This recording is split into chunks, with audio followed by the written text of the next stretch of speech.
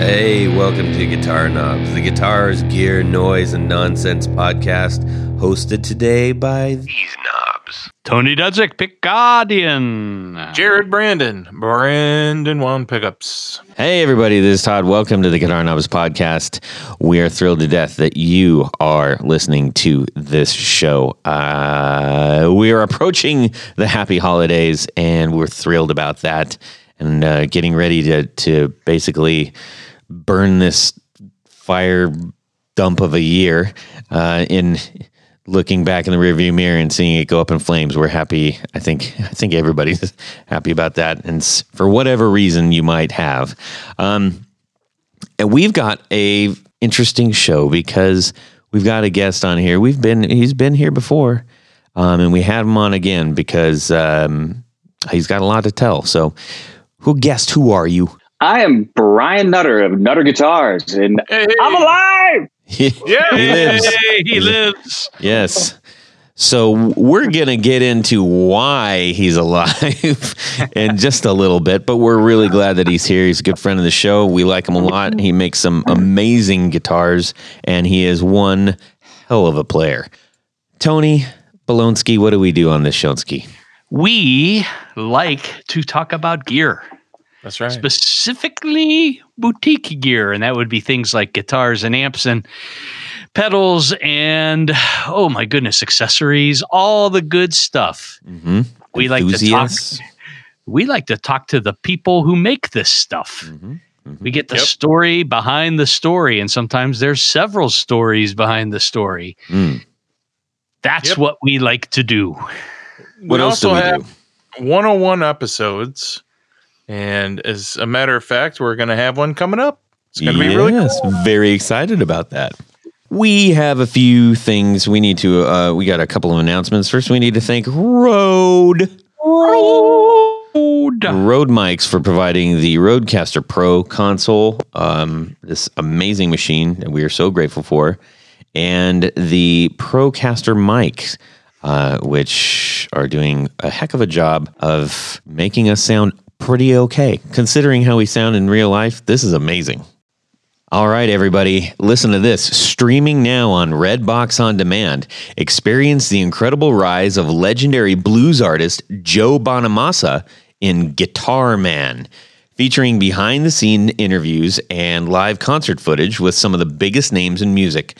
Stream Guitar Man instantly on your smart TV or your favorite device with the Redbox app today. Rated PG-13 from Paramount Pictures. Nice. How'd I do? That sounded good. You even got Joe's name right. Yeah. Well, thank you. I appreciate it. It's written right here. Hey, everybody listening, this is really cool because we have a couple free passes to watch this, and we're going to let loose on the world. Yes. So, Tony, you happen to be a friend with Mr. Blues Artist. I am a friend of Mr. Blues Artist. I got to know Joe a long time ago when, he was, on the magazine covers and different things like that. And, it's kind of funny. The first time I did any work for him, I get an email and it says, hello, my name is Joe Bonamassa. You may not know me, but I am blah, blah, blah, blah. And I wrote back, I said, I know who you are. Yeah. And but we've had a really good relationship over the years. And whenever he always throws me some oddball things that he needs done. I think last time we talked about, I did this kind of like an SJ200 armrest that had the vines and flowers engraved into it. And so that was, he always finds a way to challenge me. And I kind of like that. I'm just glad you didn't say he asked you to paint his toenails in tobacco burst. That would be kind of gross. I'd like to see that. That might be if your toenails look like that, you probably want to go to the podiatrist. True. Yep. Too true. So anyways, everybody jump out of your seats and go check that out when you get a chance, pretty much. You don't have to go anywhere because it's going to stream right to your favorite device, your home, whatever you want. But it's Joe Bonamassa. It's a story about him. That can't be a bad thing. That should be pretty fantastic, actually. That's right. All right. Just two other quick things. you need to check out our show on YouTube. If you're not already, we're out there. It's the podcast.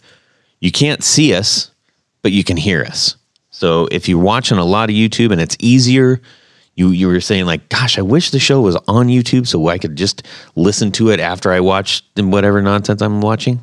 Well, you can do that now. And in between episodes, you can check out Jared's show. Jared, what's your show? I have a new show called Rewind Time with Brandon Wong Pickups. It's not very long. They're all less than 10 minutes. Most of them are. And I just show the before and after and talk about each pickup that I'm restoring. You're doing a great job. It's nice to see your face. I'm like, hey, here's my friend right there. It's kind of weird. I got to be honest. It's not a high dollar, really worked hard on editing kind of thing. So it looks good. You look great. Everything is great, man. Don't worry about that. No, it's perfectly good. It's natural, as it opposed is. to some. I'm about to drop the next episode right now. All right. Well, that's super fun stuff. We need to find out what's going on in our music worlds collectively this week. Tony Baloney is going to kick us off, and then we're going to hear from our pal Brian Nutter of Nutter Guitars. But wait, before we even start, if you're not familiar with Nutter Guitars, Brian, where can people see what you do? Oh man, you can.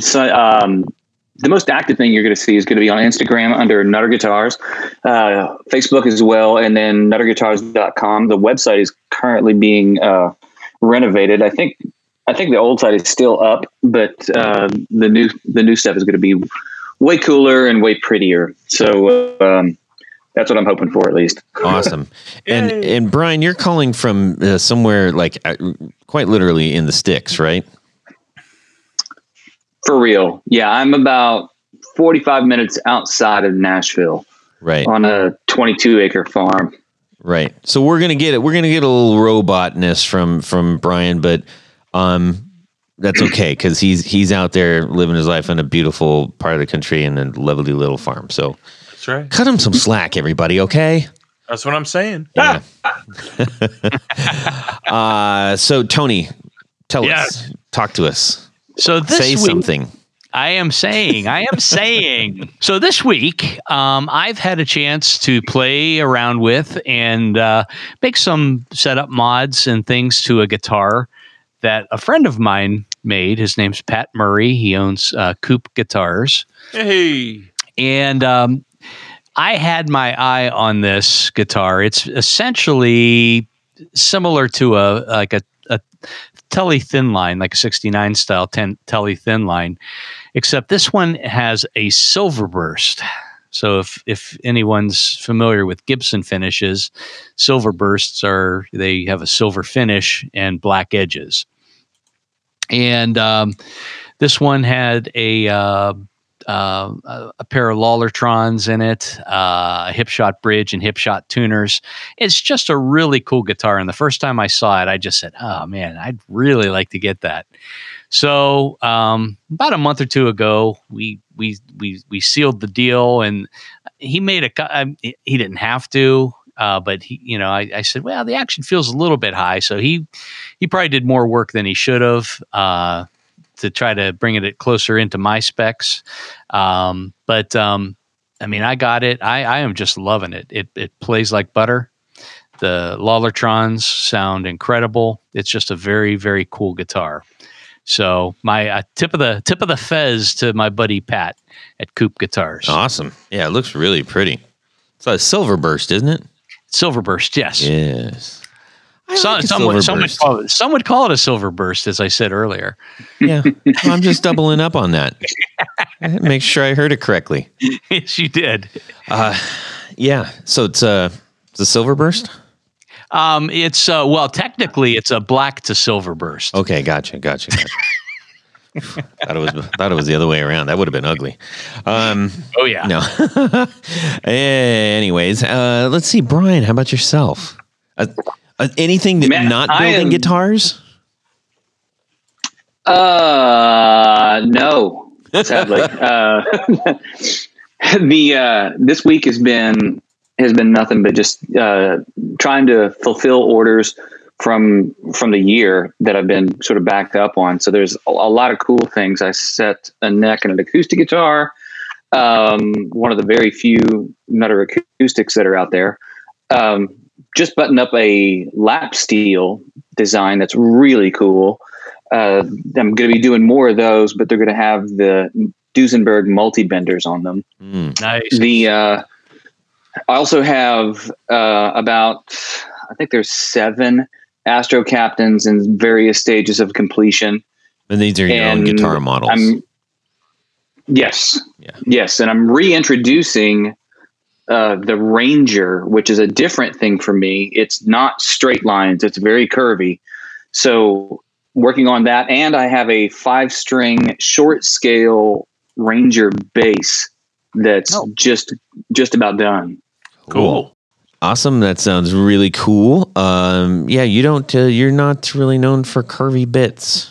No, lots of straight lines in what I do. But there are 2 designs that I'm going to re-release this year that are very curvy, but still retain that retro futuristic vibe that the Astro Captain and the Admiral both have.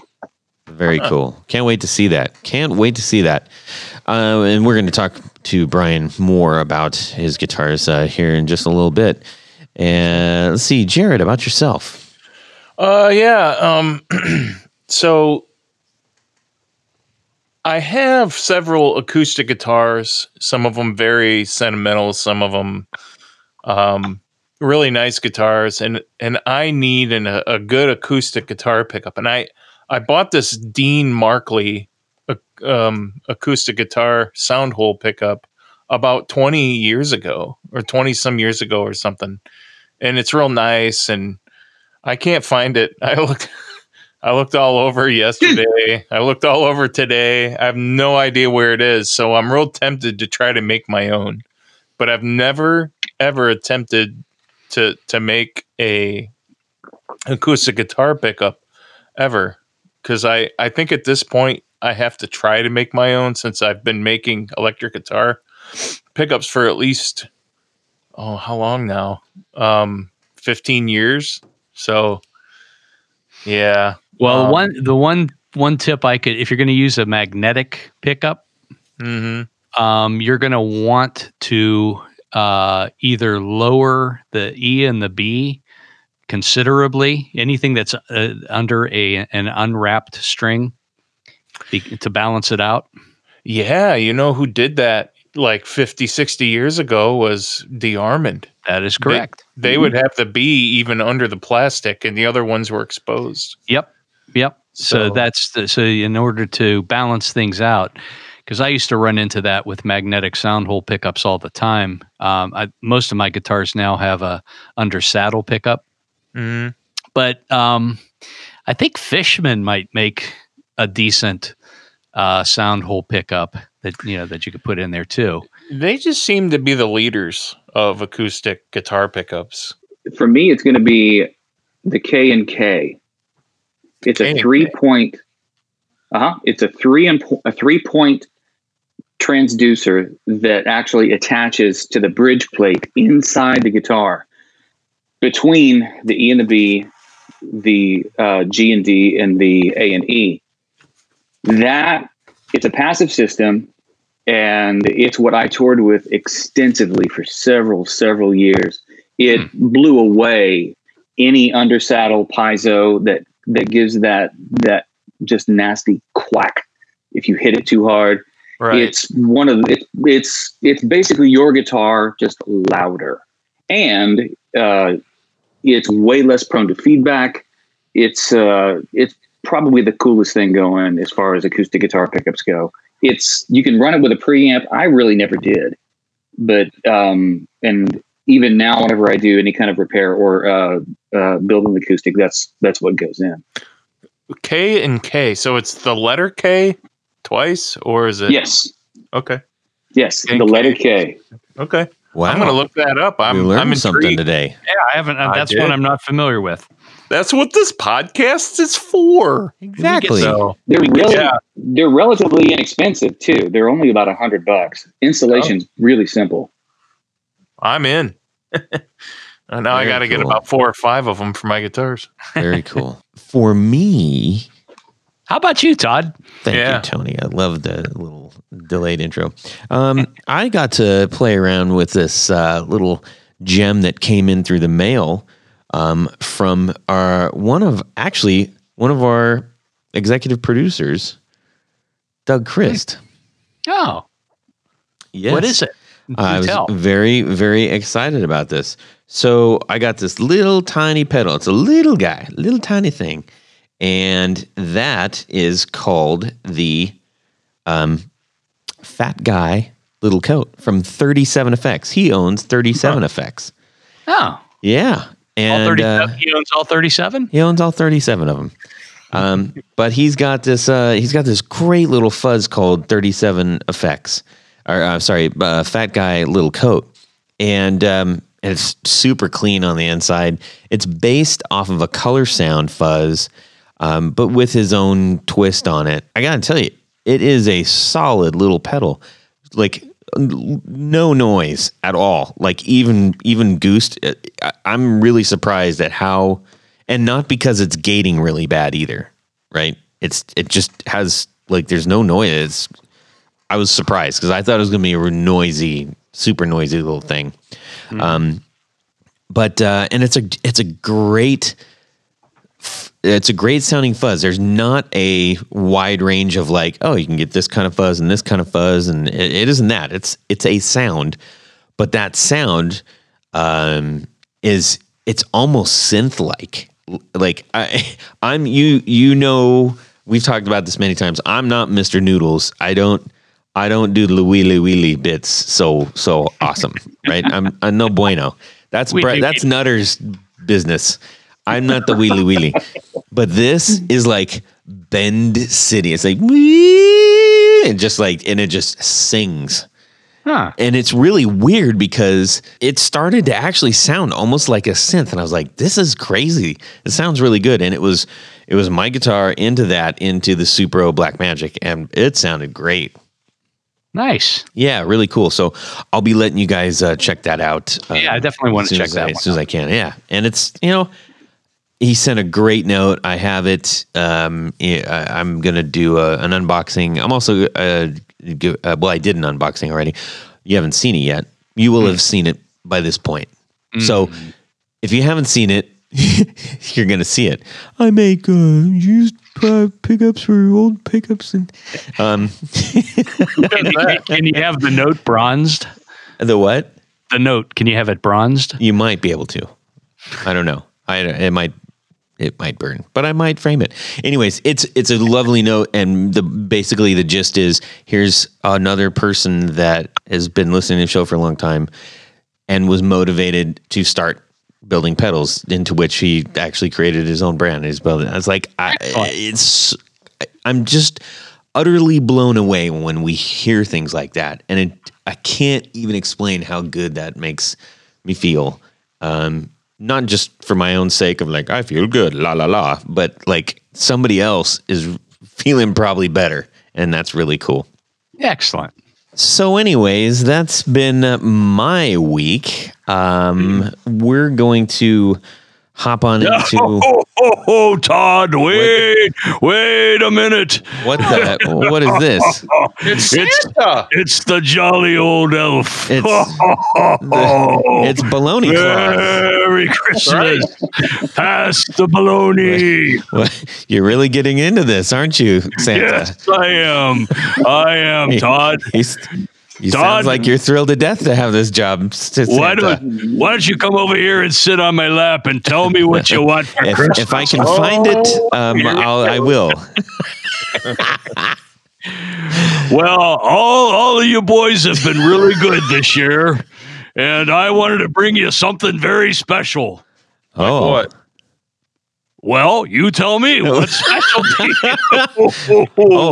So you want to bring us something very special. We need to tell you what that special thing is. Well, I always know, but I like to hear it from the customer. I get you.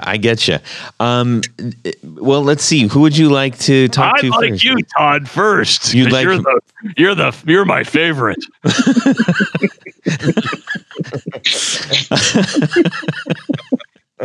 Okay, well, golly, there's so many things that I've been wanting. Baloney Claus, you caught me off guard. Just one thing. One thing. If you could have one thing in the world for Christmas, what would that be, Toddy? Let me see here. If I could have one thing, that is this a realistic question? You can grant me any wish I want? Anything you want, my friend. Gosh, dang it. That is really tough. Actually, you know what? I think, no, I can't. I don't, there's so many things. Actually, you know what would be really great is I think I would like to get a Marshall style combo so that I'm not just playing out of my Supro, so that I could kind of mix it up now and again, something that I could go out and gig with. So I know that, I could get a Marshall, but I know there's several others out there, but you really caught me off guard. So I'm trying to figure this out. Well, here all along, I had you down for a 200th episode. Oh, well, that is coming, and I hope nothing stops that. Well, let me see what I can get together with the elves and put something that's kind of Marshall-y and kind of Fender-y and all that other fun stuff. Oh, perfect. I love it. I know a guy up in Chicago named Balthazar that can probably help out. Oh. He's one of the Three Wise Men, too. Oh, man. Yes, a little noir combo would be beautiful. All righty, let's see what we can do. How about you, Brian? You've had a really tough year this year. What would you like for Christmas? One thing I would like to have, I would love to have an Eventide H9. I've been really wanting one of those for a while. That's a very popular unit. It has been for the last couple years. All the big boys want the H9. Yes, that's been on the 4 on the floor many, many times, hasn't it, Santa? Oh, I stopped counting after 12. One for each day of Christmas. Oh boy! Well, who knows, Brian? Maybe you will get your Christmas wish granted by Baloney Claus. Oh yes. How about you, Jared? Jared, you've been a very good boy this year. Well, what would you like? Well, Baloney Claus, I think Brian Nutter talked me into getting a K&K acoustic guitar pickup, so I want one of those. Well, one's never enough for you, Jared. You better get 2 on order at least. Maybe 4 or 5, Santa? Let me see what the elves can do. Yeah. How about you, Tony? What would you like this year? Well, Santa, I'd like a cure for the COVID and the corona. And a vaccine available to everyone. And if it's not too much trouble, I wouldn't mind if Rickenbacker would make a reissue of the 4005 semi-hollow bass. I would love one of those. Whoa, that's a tall order. Let me call my friends over at Rickenbacker and see what we can do. I wish it wasn't so tough of a task, but I'll give it my best. All righty, now Fender, now Gibson, now Martin and Breedlove, on Hofner, on Schecter, on Taylor and Jackson, to the top of the stage, to the top of the hall. Oh, now man. dash away all. Oh, goodbye, Santa. Oh, standing clap for Baloney Claus. That was amazing. We hope we see you return again sometime, Baloney Claus. He's a swell guy. Yeah. Wow. Sounds like he could use a shot. Such a treat. like a rabies shot. Well, I hope we all get the things that we wish for. Because now all I can think about is what amp that would be. Golly, that'd be pretty nice. Yeah. Whew. Well, with that, everybody, I hope you're thinking about what Baloney Claus would want to bring you, and think really, really hard and wish on the Christmas star, and maybe it'll happen. Hey, speaking of which, Yes. on December 21st, if you look up into the southwestern sky, Saturn and Jupiter will be aligned so as to create something that would be comparable to a Christmas star. It's going to be super kidding. bright. This hasn't happened for over 800 years. Wow. So the winter equinox up in the sky. Take a peek. That's incredible. Cool. We'll do that. Be about the best thing that happened in 2020. Wow, that sounds really interesting. Well, so on to some guitar related stuff. We're talking with Brian Nutter here, and That's amazing. Who? I said that is amazing. It is that we're talking to Brian Nutter. Well, maybe even more amazing that he's talking back to us. Really? Yeah. For real. Yeah. For real. So. Brian, I'm going to let you do most of the talking here, which I know is a little weird. Tell us what happened. You had some really nasty stuff happening. We tried to keep everybody updated during the year, but enlighten us, if you will. Well, so the year started off great. It was full of promise. I went to NAMM. Actually, got to see Jared there. Did a lot of great business, and it was looking super promising. There were major retailers that were going to happen, as well as some really interesting custom work that I was going to be doing. And got back from NAMM, and then February 7th. For those of you guys that don't know, I'm also the lead instructor for the electric guitar program at Musicians Institute Guitar Craft Academy here in Nashville. Wow. I had just finished. So you know what you're doing. That's what you're trying to say? Oh, at least someone thinks I do. I had just finished class on a Friday night, February 7th, and a student asked me if I wanted some sunflower seeds. So I took a handful and just sort of munched them down, and they sort of got stuck. So I took a big swig of water, and when I did, I had this horrific pain. Oh no. Tried to drive home and was having a hard time breathing, had to pull over and had called the ambulance. They get me to the ER and discover that I had torn a hole in my esophagus with the sunflower seed shells. Oh. And my chest cavity was sort of full of all of this shrapnel, as well as all of the water that I was continuing to drink. And I was kind of drowning from the inside. That's why I couldn't breathe, because I was filling up. Right.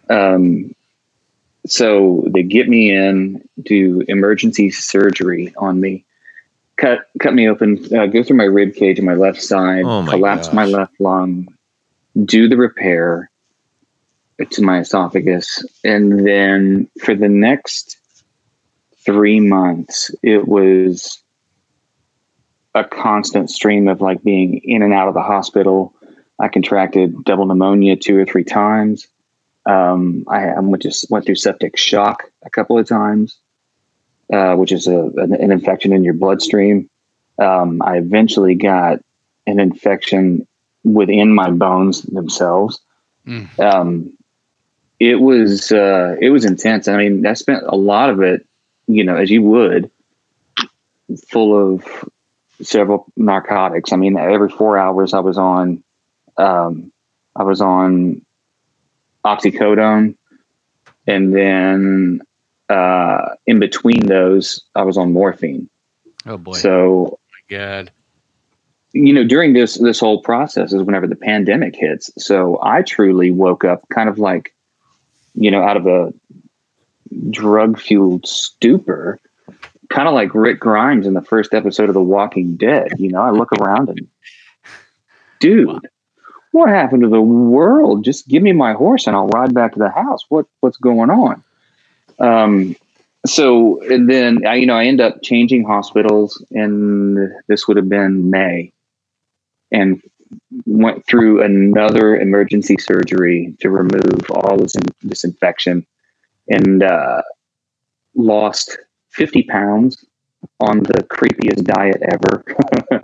They would put me on what they call NPO, which means you can't have any food or drink. So I would have just IV fluid going into me for up to 6 days at a time.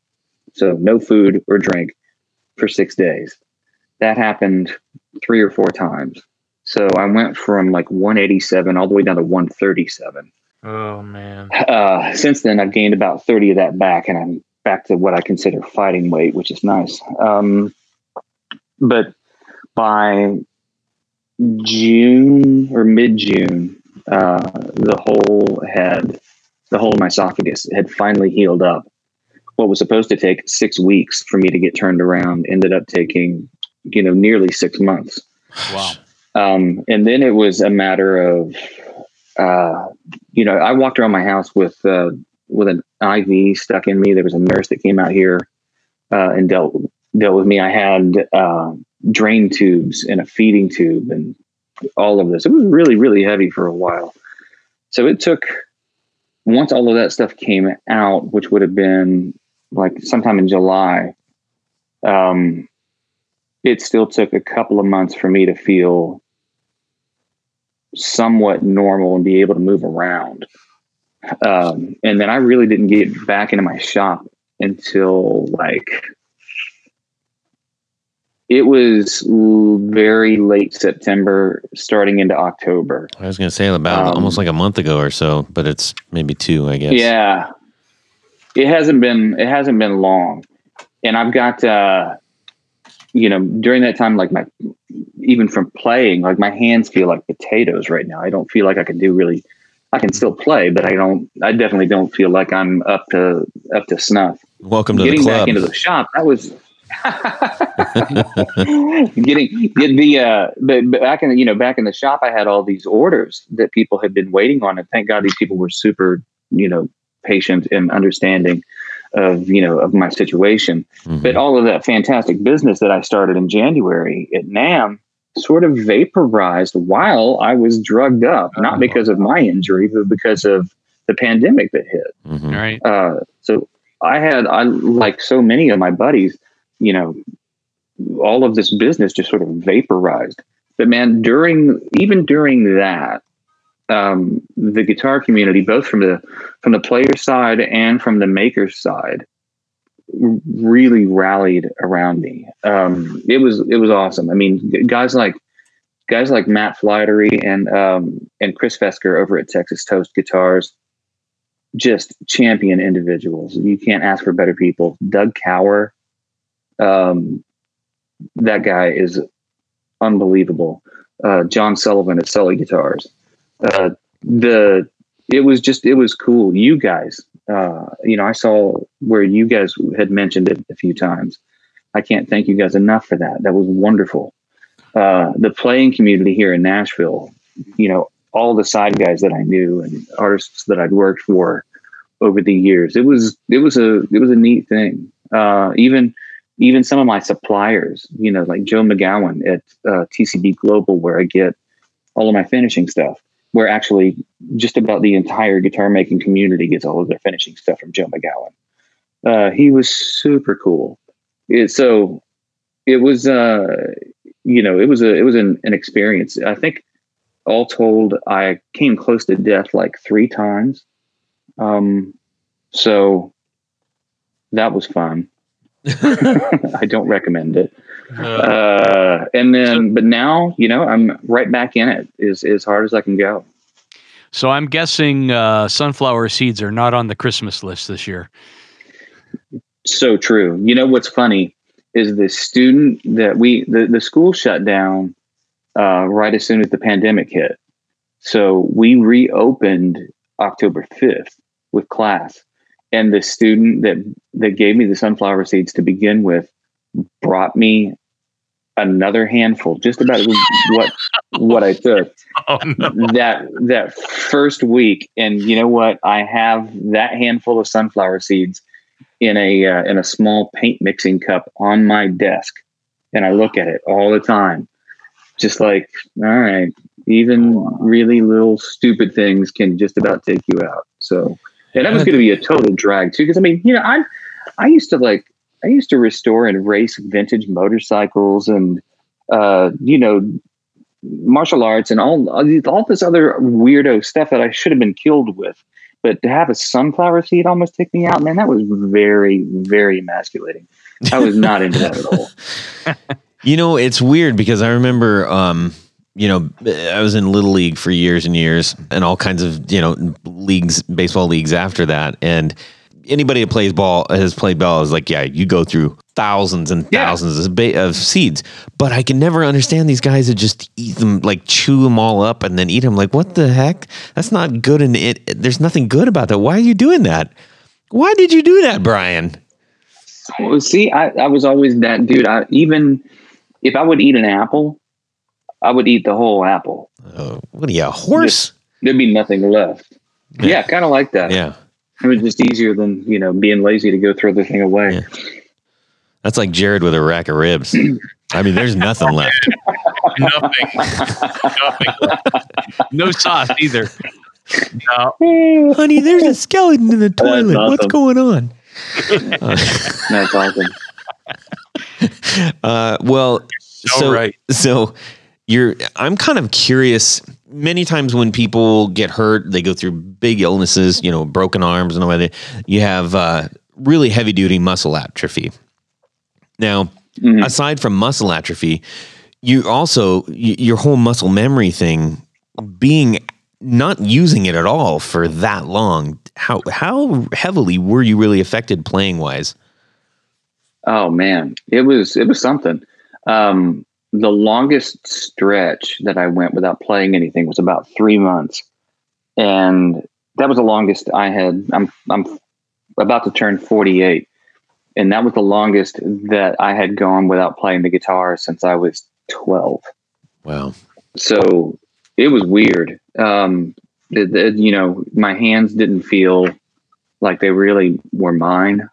Yeah. I didn't feel like that that instant connection whenever I put the guitar on. It's like, okay, I kind of know what to do with this thing. Yeah. Well, and as a reminder, you've toured with loads of people. Like, can you just give a quick, just a brief touch on? Yeah.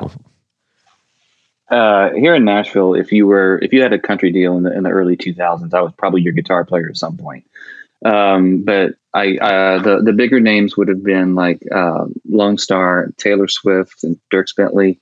And I was in Keith Urban's band for the better part of a decade. So, so you can play a little bit. I can hold my own. I can be somebody's stunt double if I need to. Gotcha.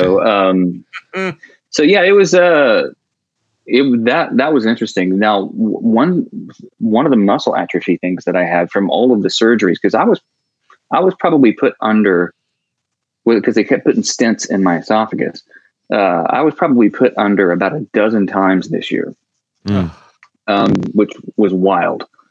But the way they would position my right arm, my right shoulder atrophied in such a way that I couldn't. Around my house, I have guitars on hooks everywhere, and I couldn't take a guitar off of the hook with my right arm. Wow. It just physically couldn't lift it. And I mean, it could have been like my 1929 Gibson L1 that weighs like maybe a half a pound. I couldn't budge it, couldn't move it. Forget about, my like 84 Les Paul or whatever, that I wanted to grab a hold of. I had to do it with my left arm. How in the world did you do armpit farts? Oh, they had to learn how to do it with my left arm. That's the only way you can do it. It's the only way it was possible. Yeah, it was wild. Wow. So that's but then, as I continued to heal, all of my right arm strength came back, and yeah, back to normal. Yeah, I imagine you had to do quite a bit of rehabilitation, physical rehabilitation. Yeah, I had these fun like rubber band things. Oh yeah, that I used to get the strength back into my right arm. Crazy. Whew. Well, you're back in the shop. You're building. You're playing again. Yeah. Man, what a great feeling that's got to be. Yeah, man, it truly is. Because I would, even during like the sickest times, I would try to go out to the shop, and the shop's about, I don't know, 70 feet from my house, and that was a long walk. I'd get out there and just like sit down in front of the workbench, and then just couldn't really do anything. Now, what I did do while I was sick, and I realized, all right, I'm physically not going to be able to do anything, so I'm still going to be proactive here and do stuff. So I would call, suppliers, and I would call, potential customers and what have you, and keep that kind of ball rolling. But I also learned and sort of taught myself CAD during the process. Cool. So I learned, I went back in and I learned Rhino, and I learned Fusion 360.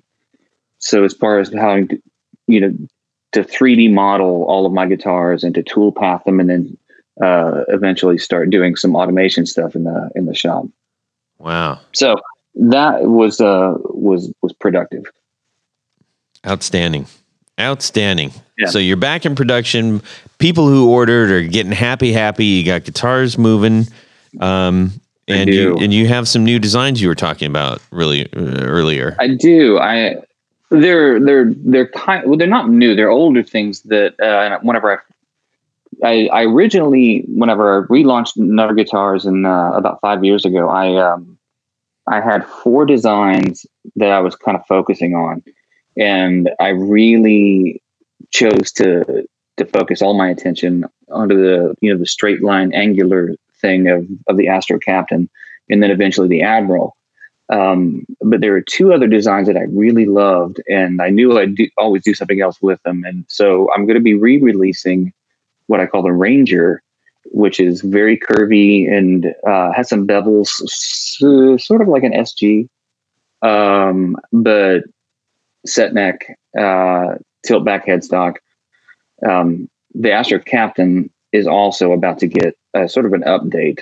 The neck pocket is going to change a little. It's also, all the guitars are going to tilt back headstocks, but very shallow. I'm not going for like the 14 degree Gibson headstock break kind of thing. But all the guitars are going to be going actually half that. They will be at 7 degree. Just enough to give you break angle over the nut. But then when you lay the guitar down flat, the back of the headstock doesn't touch the floor. That's smart. Which that was the plan of like, well, what if it falls over? Well, hopefully the back of the headstock won't hit first. Hey, Brian, Brian, are you using a scarf joint on that, or are you actually just cutting it out of the block? So the new necks that will be going to the 7 degree angle will actually be a 3-piece multi-lam maple. Okay. So it won't be a scarf joint. Okay. I like this. I like the scarf joint, but it's time consuming, and it can be prone to fail. I know that classical guitar makers use it a lot, but I mean, even in like the rock world, you'll have, I think, Grover was probably one of the first guys to really adopt it at Jackson. Where do you see, where is the scarf joint on the guitar? The scarf joint is the Ibanez is probably the most prominent one that you'll see it on. So if you look at the back of an Ibanez neck, as you're headed up toward the headstock from the body, you get back to behind the 2nd or 3rd fret, and you'll see a little swoop. and you'll notice that the grain changes in the neck. Mm-hmm. What that is that they've cut the neck off of the board. They cut the end off of the board at the angle of the headstock, and then they flip that around and glue it back on. That's what creates the angle at the headstock. So there were other companies in the 80s that were trying to use the scarf joint, like Kramer, for example. It still boggles my mind to think that in 1987, Kramer Guitars was the most sold brand of guitar in the United States. Wow. Well, it's just because of Eddie. I mean, everyone. Oh, absolutely. Yeah. But they had lots of failures on the scarf joint. So that's my. But I like the thought of the multi-lam neck because it's way more stable. It's having the opposing grain patterns of the three different plies helps to prevent, twisting and up bow and back bow and all that kind of stuff that you don't want. Right. And you're not wasting a lot of wood with a shallower angle as opposed to, like a Gibson style. Exactly. Angle. So I had a question. Exactly. I wanted to ask kind of before we got really into this heavy guitar stuff. The one more thing I wanted. I'm sorry. We're going to backtrack for a second. When you got back into your shop, I mean, because Todd just switched gears. He went from reverse to like fifth gear in 3 seconds. So when you got in, like Monday morning for me is joyful because I get to go in my shop and start working. I can't imagine being gone for 6 months and being kept away from a shop. You just quickly describe what it was like to just turn the lights on and just kind of look around and see where your tools were. And see what was behind. It was overwhelming in a bunch of different ways, sort of overwhelming and a little emotional of like, all right, so I'm not dead. That's awesome. Cool. I'm back here. This is going to be great. I got to get to work. And then it was like reality set in of, oh, flip. I am so behind. Now what? So it went from elation so it went from elation to, urgency. Yeah, exactly. Yeah. And then, full on just like immediate prioritization. Like, all right, what do I tackle first? What's almost done? What's almost done? What can I get out of here to begin with? So, yeah. Yeah. Thank you. Brian, you were talking about new shapes and stuff, and one of the things that we had on recently was we had a good would you rather choose the elusive Gibson Moderne or the Wedge? And dude, I totally heard that episode. Oh yeah, and I was in it was like one of the first weeks I was back in the shop, and you guys could probably hear me yelling from the shop. So, out of curiosity, what would you go with? Dude, I actually owned one of those like early 80s reissue Moderns, and that thing would not have even made a good boat oar. Yeah. What a piece of crap that guitar was. Well, there's video of me using it. I mean, and it even had the Tim Shaw humbuckers and the whole bit. I mean, it was a well-made guitar. It was just a horrible design. Yeah, and it sits on you so weird. Like if you love that guitar, then you love it. But I have a feeling that there's not going to be any gray area in there. Like no. The dudes that love it, and everybody else goes, nope. Yep. And waves goodbye to it with one finger in the air. Yeah, well, it's no Corvus, that's. Yeah, really. Now, one of the reasons I was asking that is that I think you're maybe one of the few builders that I could see redoing or doing an inspired version of the Wedge. Yeah, you know what? That's I think the Wedge is neat. All that metal neck stuff I think is neat. Well, even without the metal neck, just the body shape. It's just like there's something so badass about that because it's just like Wow. Okay, yeah. there's that. Well, it's good. The wedge to me, it sort of looks like we look at it as the same as everyone else looked at the Flying V and the Explorer in 1958. Like, what is that thing? Yeah. So, I have piles of other designs that have just sort of either been scrapped or rolled up in the corner or whatever. But there is actually a V that I have that it's hard to do a V and not look like a Flying V. Mm-hmm. I think Jackson did a great job of creating the original Concorde for Randy and coming up with that thing so it doesn't really look like a Flying V. Sully does a fantastic one too. That thing is beautiful. Oh yeah, his Concorde is killer. The V that I have drawn up is actually sort of like Paul Stanley had this V early on in Kiss, like in the first record. That was a custom built thing. I forget that cat's name that made the guitars, but he made guitars for Paul and for Gene. But he had this Flying V, and the lower horn was actually shorter. And if you look on YouTube, at very early Kiss stuff from 1974, he's playing that guitar, and man, I always loved that thing. So my sort of take on the V has a shorter horn. I still haven't gotten got a really good excuse to make one yet, but that one stays stuck up on the wall, and I stare at that one a lot. That is a cool that shorter horn on the upper one. That is interesting. If you're just looking at it, you're like, that looks kind of dumb. But if you're looking at it from a playing angle, that's actually pretty rad. Yeah, exactly. And I think that guitar was stolen, so it is sort of lost to rock and roll somewhere. Yeah, wild, man. Well, Brian, it was super awesome talking with you, my friend. And we've said this before, we're just really thrilled that you are back in action and feeling good and healthy and ready to make more awesome guitars. Thank you. The other thing that I got going is I'm about to introduce an import line. Oh, so we will start with a version of the Astro Captain and a version of the Astro Commander. Really? The Astro Captain will have so it will have three P9 or three humbucker sized P90s.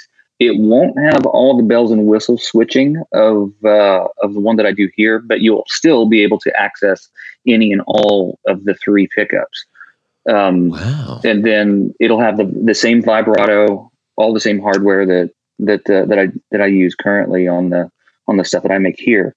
Then the Astro Commander is even more stripped down. It's basically an Explorer. It's two humbuckers, 3-way switch, no vibrato, volume, tone.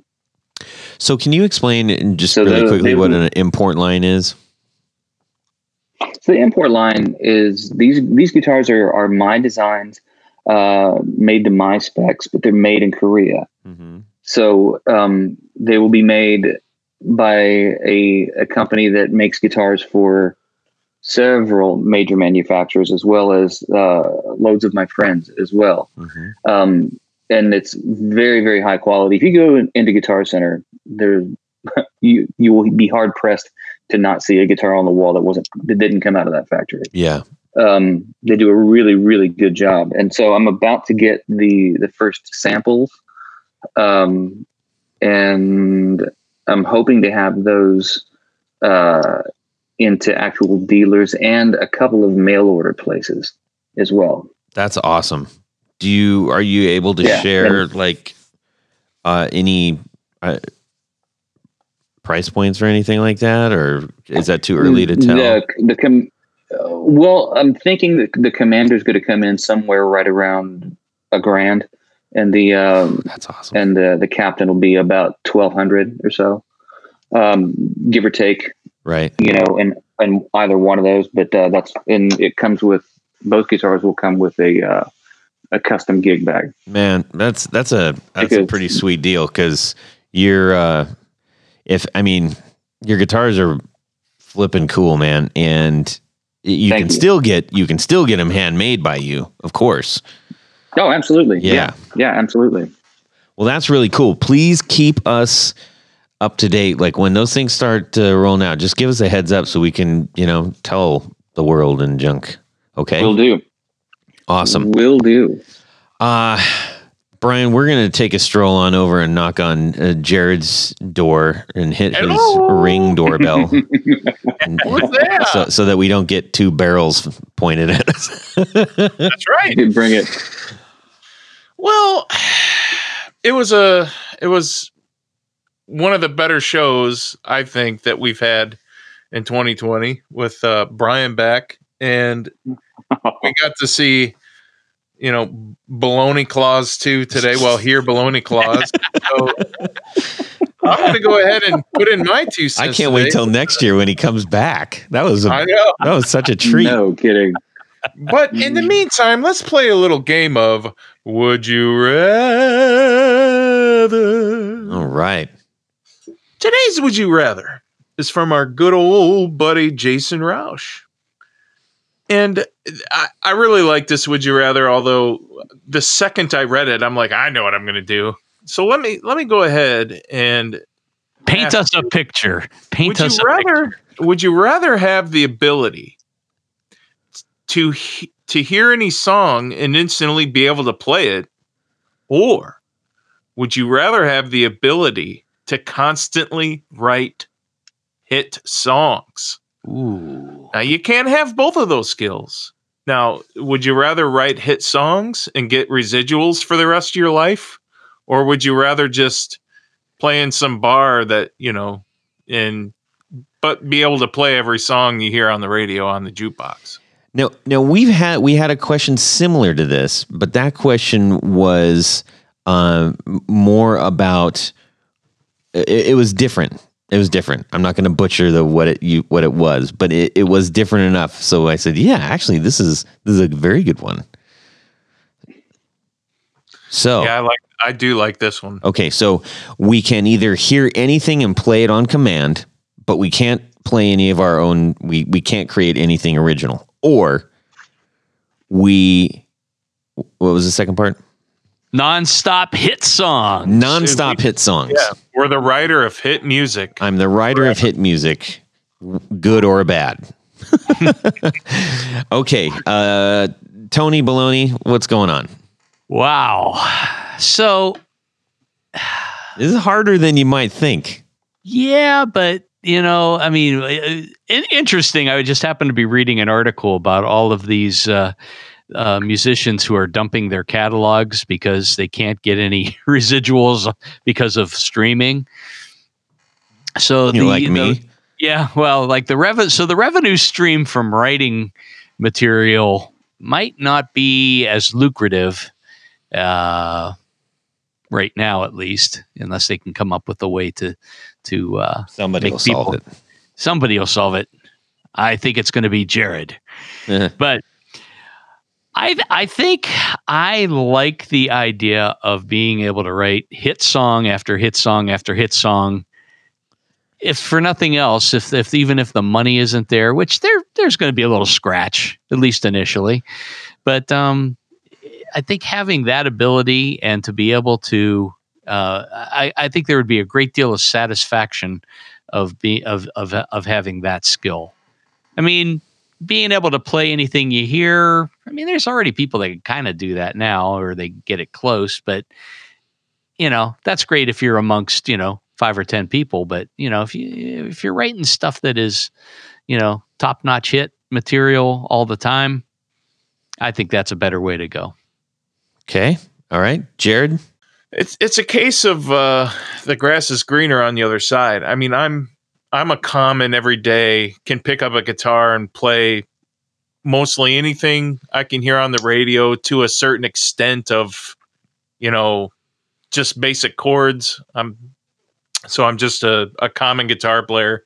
Yes, but this new skill will make you able to play things note for note exactly. I'm still gonna. I want to write Cliffs of Dover. I cannot write a song to save my life. I cannot. I just have never.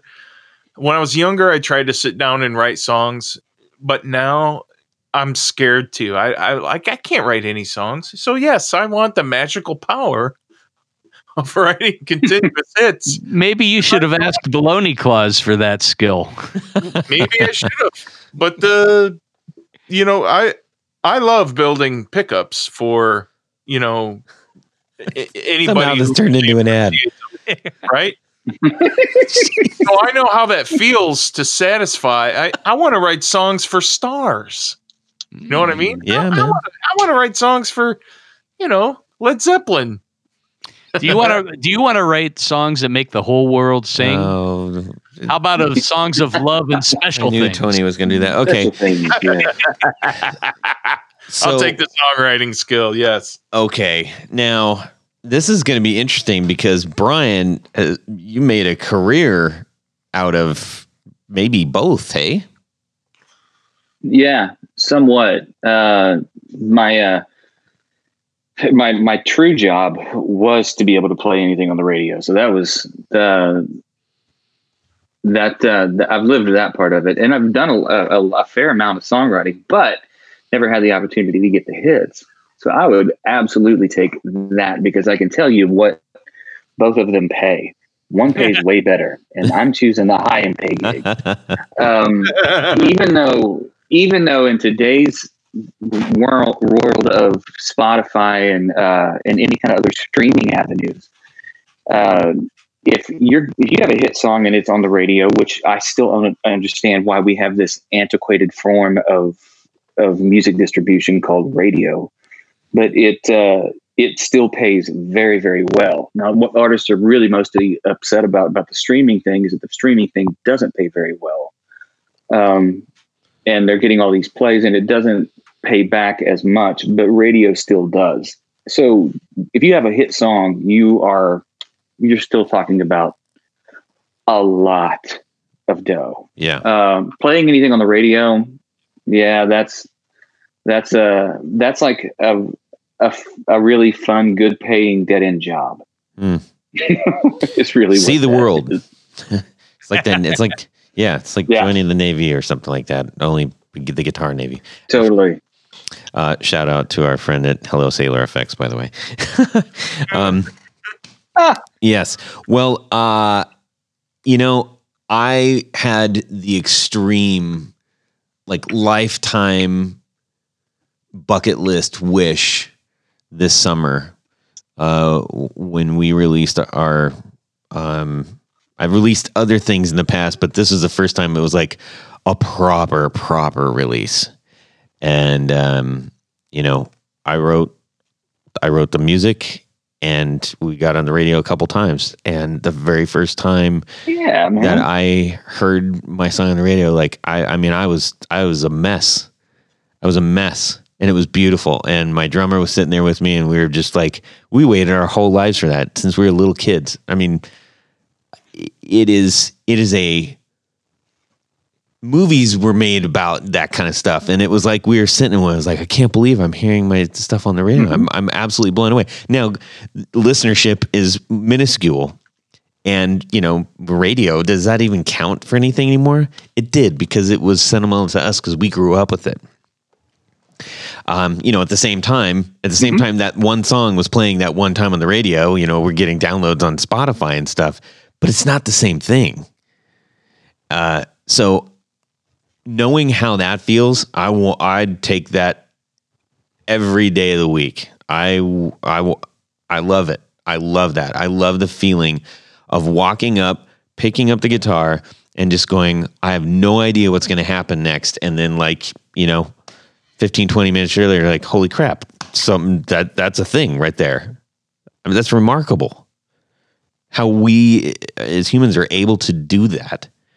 So I'm taking writing my own songs, the pop, the whatever they are. I don't even care. Just pumping out original stuff. That's what I'm doing. Yep. Plus, I'm not good enough to play all the other stuff. So Anyways, well, that was a really great question, Mr. Roush. So thank you for sending cool. that. That was a really, really, it seems easy, but it's kind of not, So with that, we need to thank a handful of people just like that man. Oh, yes, we do. Are you referring to our executive producers, Todd? You know it. Okay. Well, at this point of the show, there's a very, very, very special group of people called our executive producers we like to thank. And you might be asking yourself, what is an executive producer? I mean, we know, but if you're listening and maybe it's your first time, go over to patreon.com/The Guitar Knobs and check out a couple of different levels in which you can participate and become a sponsor, a patron, if you will, of this very podcast.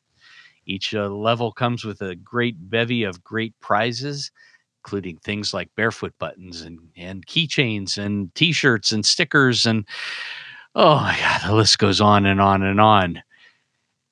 When you become an executive producer, though, you get all that great stuff. And we're not talking, this is good stuff. It is. There's lots of it. And then plenty. Yeah, I mean, you might get lost. When you open that package, you're going to say, it's as if Baloney Claus sent it. That's right. Yeah. So who are these people? Well, these are executive producers. They get all that great stuff, and they also get one more thing. And Jared, what is that? They get to have their name read on the thing, right now. Their name read on the thing. So without further ado, special thanks to these executive producers: Tom Barazin, Martin Cliff, John Daly, Chris Kearney, Darren Gregory, Doug Christ, Michael Van Zant, Ken Sayers, Brian Robison, Michael Senchuk, Stefan Lamb, Johnny Knowles, Anthony Lathrop, John Anglin, Tyler Bray, Brad Partridge, Chris Heidel, John Esterly, Doug Gann, Justin Jones, Brett Alexander, James White, Matt Hart, Liam Martin, James Pennington, Richard Kendall, Ty Harmon, John Williams, Michael DeLucio, John Jackson, Jason Roush. Hey, Jason, thanks for that great one. And David Rando. Yeah. Hello. Right on. Wait a cotton picking minute there, Todd, because we have a special group of executive producers. These are the guys that hang out up on the penthouse suite. There are grand poobahs. And in addition to all that great stuff and many other things, they get a special fez to wear. And I'm told that they are required to wear this fez while listening to the podcast. Is that true? Yes. Okay. It's true. It's been confirmed. So special thanks to these grand poobahs: Mr. Jonathan Jerusik, Corey Nigro, David Kaminga, Cody Lane, Cody Foster, Sean S. Yes. Tommy Manasco. Yes.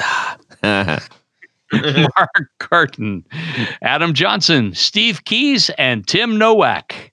Thank you, thank you, thank you, and thank you again. Yes. As we are winding up this year, pretty soon we're just, you can't not look back and take everything in, and we're immensely grateful for all of the support of all our patrons. So, Brian, where can people find your wares? You can find me at nutterguitars.com, Nutter, just like the cookie, only not nearly as sweet.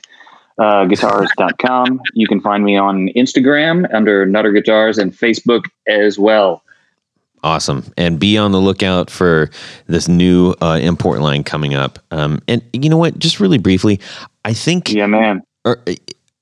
We've gotten past the point where people were kind of like wrinkling their nose at like the idea of an import line, because so many great builders are taking advantage of that and allowing people into a brand that they love, as opposed to not getting in at all because they just simply might not be able to.